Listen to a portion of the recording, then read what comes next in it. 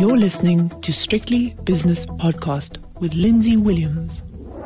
The JSE has closed its doors on the first day of a new trading week, so it's time for the 5 o'clock shadow. And as always on a Monday, I speak to Greg Davies, who's the head of wealth at Cratos Capital. Greg, I don't know how many more weeks I'm going to say this to you. The market's going sideways, doing nothing. How many more days? How many more weeks? Yeah, it doesn't, if you had to say on average, it's sort of been going lower most of last week. We're down 160 today, but I hear what you're saying. There's no decisive break in any real direction. We are traveling sideways.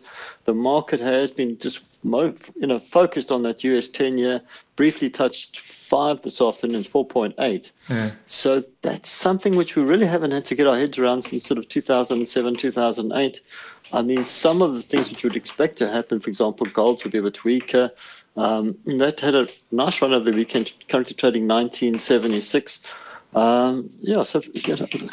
Markets, as we've always said, thrive on certainty, and there's a lot of uncertainty around, and nobody really wants to make a clear prediction which way the market's going. One day we've got resources, but then the banks, then the retailers, but no one really knows how the whole thing's going to play out at the end. No, they don't. That US 10-year has come off its peak. The yield, that is currently 4.88%, but still elevated. But, I mean, look back at the big long-term charts. This is nothing. This is good. I think it's good. I mean, pensioners and people that earn money from their deposits in the bank, they're doing rather well because the US inflation rate is below the US 10-year bond yield. So there's a real return there, which is something you can't say in the United Kingdom. You can say it in South Africa, but I don't think it's that bad a deal. Greg, do you remember when we were working together, a company called Textainer, and people would say, right, I'm going to invest in this, I'm going to buy a share of this container, it'll go around the world and I'll get some money in dollars and it's a rand hedge, and also there was some sort of tax break.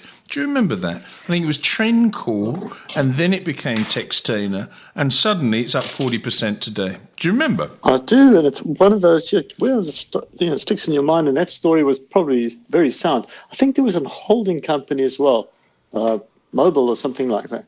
But anyway, to be honest with you, that story broke this morning, just after 7. Yeah. I've got to be honest, I'd completely forgotten that the share was listed. I mean, I know it's my job to know these things, but the share hardly ever traded. And so you take it off your radar, and lo and behold, Monday morning, out the blue, and the stock up 41%. But for $40 billion, someone paid for a stock that doesn't trade on the JSE Securities Exchange. That's a large amount of money. Yeah, it was really an eye-popper, and something we haven't seen, in the market, I should imagine, for quite some time, and it wasn't really, sometimes one gets a sniff of these things in the air, but it wasn't even mentioned.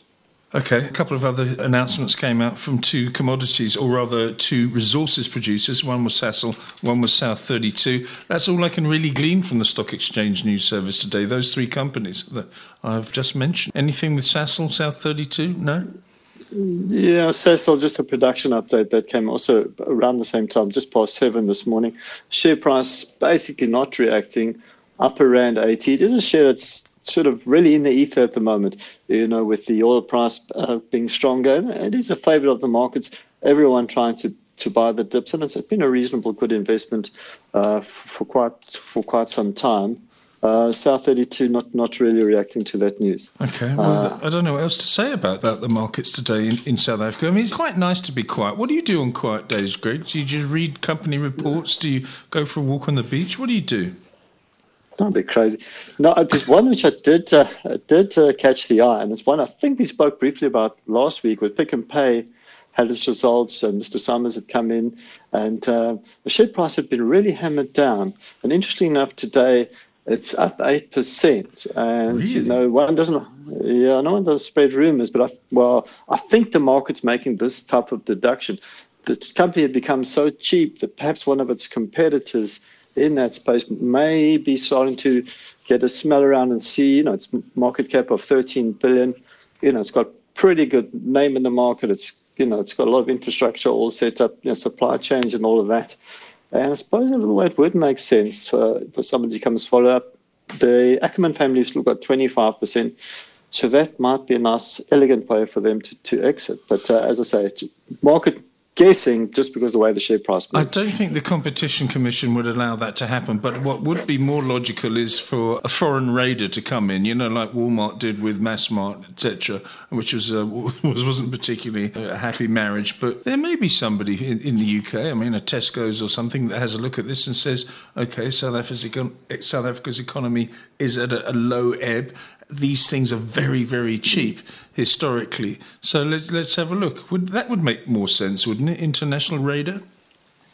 Yes, and these guys are specialists in turning businesses around, and it's not always lost situation. I think it's probably a logistics problem. They're probably still a little hangovers from the COVID time, bit of weakness in management, but I think that kind of easily resolvable issues. I must say I was quite bearish on the stock. The way it was trading post results last week, and clients were ringing up, don't you think we should be buying Pick and Pay? And I was like, just relax, let's see where it comes to. And I was wrong. There we go, up 8%. Yeah, I know, but tell you what, and I've told you this story a million times when we've been down the pub, Greg, in the past. I said, an old wise trader, boss of mine, said that when a market starts to get volatile, either at a very high level or a very low level, that means that people don't know what they're doing, they're positioning themselves, and there's going to be a change of trend. I wouldn't mind betting that Pick and Pay turns itself around. And whether it's because of corporate activity or just because it's just too low, I don't know. But it's definitely one to watch. Yeah, I do remember you telling me that many times, Lindsay. And it sort of Sorry to bore stood you. us both in good.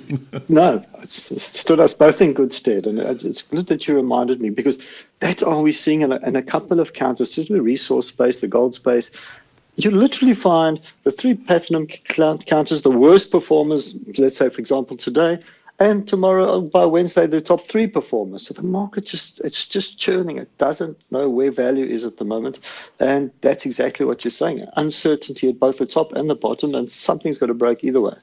Hopefully. Let's have a look at the markets now, Greg, because the rand has changed its big figure. It keeps on doing it all the time. It's now got 18 in front of it. Dollar rand is 18.94. British pound against the rand is 23.14. Euro rand is 20.15. Euro dollar is 106.35, which is a gain of just over 0.5% for the euro against the mighty US dollar. And the British pound is 122.20, which is a gain of the pound by nearly 0.6%. Commodities, the gold price down 5 to 1978, but it's had a good week or so of trading.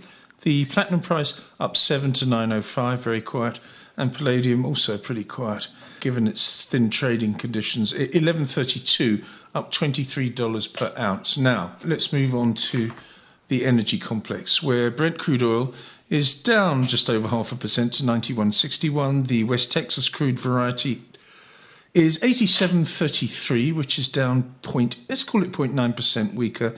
Natural gas prices up 1.4%. Other things, copper up 0.5%. Not much else going on. That US 10-year, I've already given you that price, but it's 4.87% at the moment. The South African 10-year is 10.81%. And S&P 500 futures, it's down again. It's only down slightly, 0.2% to 4,240. But that's been depressingly weak over the last week or so. And what else have I got? Your favourite. Oh, you're doing well on your Bitcoin, Greg. 30,671, up 2.4%. Congratulations. I'm actually a little bit upset because I was sold really them. hoping it would. No, I was hoping for it to come lower to buy some cheaper. It's a pain trade. Why do you want to buy Bitcoin? Just tell me your rationale behind this trade. You're turning money into electricity, Linz. If you had a toothbrush and now it's an electric toothbrush, is it better? I'm making money into electricity. It's got to be better. I don't understand that argument. You don't explain it very well. You're talking about toothbrushes. Yes. I'm talking about cryptocurrencies. I'm saying electricity is better than the real thing. We're taking cash, money notes, putting it into electricity. Who would even knows we've got it? It's disappeared. I mean, let's say the Fed keeps on printing hundreds of billions of dollars to fund wars in Iran. Sooner or later, it's going to have a little Zimbabwe feel. As soon as the petrodollar, in other words, you were only allowed to buy oil with dollars. As soon as that starts to change, and then the dollar doesn't have that underlying foundation, then you can see the dollar start to weaken, and something like a cryptocurrency will become clearer what it's used for as a protection of wealth while everybody else is printing, fiat currency. There you've got something decentralized and your money safe and nobody knows you've got. I still don't understand the electricity and toothbrush thing, but anyway, you'll explain to me over... Sorry, that was a poor example. No, you can tell me when we have a beer in Cape Town quite soon. Jolly good. Greg, on the individual movers, what have you got on your screen which is far more sophisticated than mine? Yeah, I always like to look at the top 40. We did speak about Pick and Pay, which is obviously out the top 40. The top performers, and maybe sort of in a sort of vein of Pick and Pay, you've got Clicks, Woolies, Pepkor, ShopRite, all of those better. So perhaps, explain to us that there is money coming for the retail stocks. On the downside, we spoke earlier, Impala Platinums, that's down 5.7%. Anglo Gold down 4.8%. Sibanye down 4.3%. And then Goldfields down 4%. Actually, Greg, I'm looking at that now, and I must admit I've been a little bit lazy today, but I can see the bottom 5 on my screen are all diggers. I mean, your nickname is the digger, but there's 5 diggers in the bottom part of the JSE performers. Impala Platinum, Anglo Gold Ashanti, DRD Gold, Sibanye Stillwater, and Goldfields, all getting thumped. Surely at some stage these resources stocks are going to present some value. Please tell me they will. Well, Lindsay, I've been focused on Goldfields for the last week or so, and clients trading that quite actively, and did have a really good run. And then we sort of noted something. It's late Friday afternoon, but this morning the gold price was doing legs up, but the shares stopped running. It's sort of almost saying, "Well, we're fully priced." And now gold's pulled back a little bit, and Goldfields, and as gold shares give back gains, they give it back, whatever they gained in 5, they give it back in half an hour in these type of markets. Yeah, okay. On the upside, I've got the same as you, Textainer, Pick and Pay. I've got Lighthouse Capital, I don't know what that is, TFG and Sun International. What can we look forward to, Greg, apart from the UEFA Champions League later this week? Just a couple of little interesting ones which we haven't spoken about. I think we may have. The stock called Renogen. It's kind of an interesting little proposition, a helium find. It's been a little bit of market controversy. You've got your sort of sell, almost, it's a cult, really. People that love it, and people hate it. But it's got results coming out on Friday the 27th. So that's going to be interesting. I actually think there's production update from Impala on Wednesday.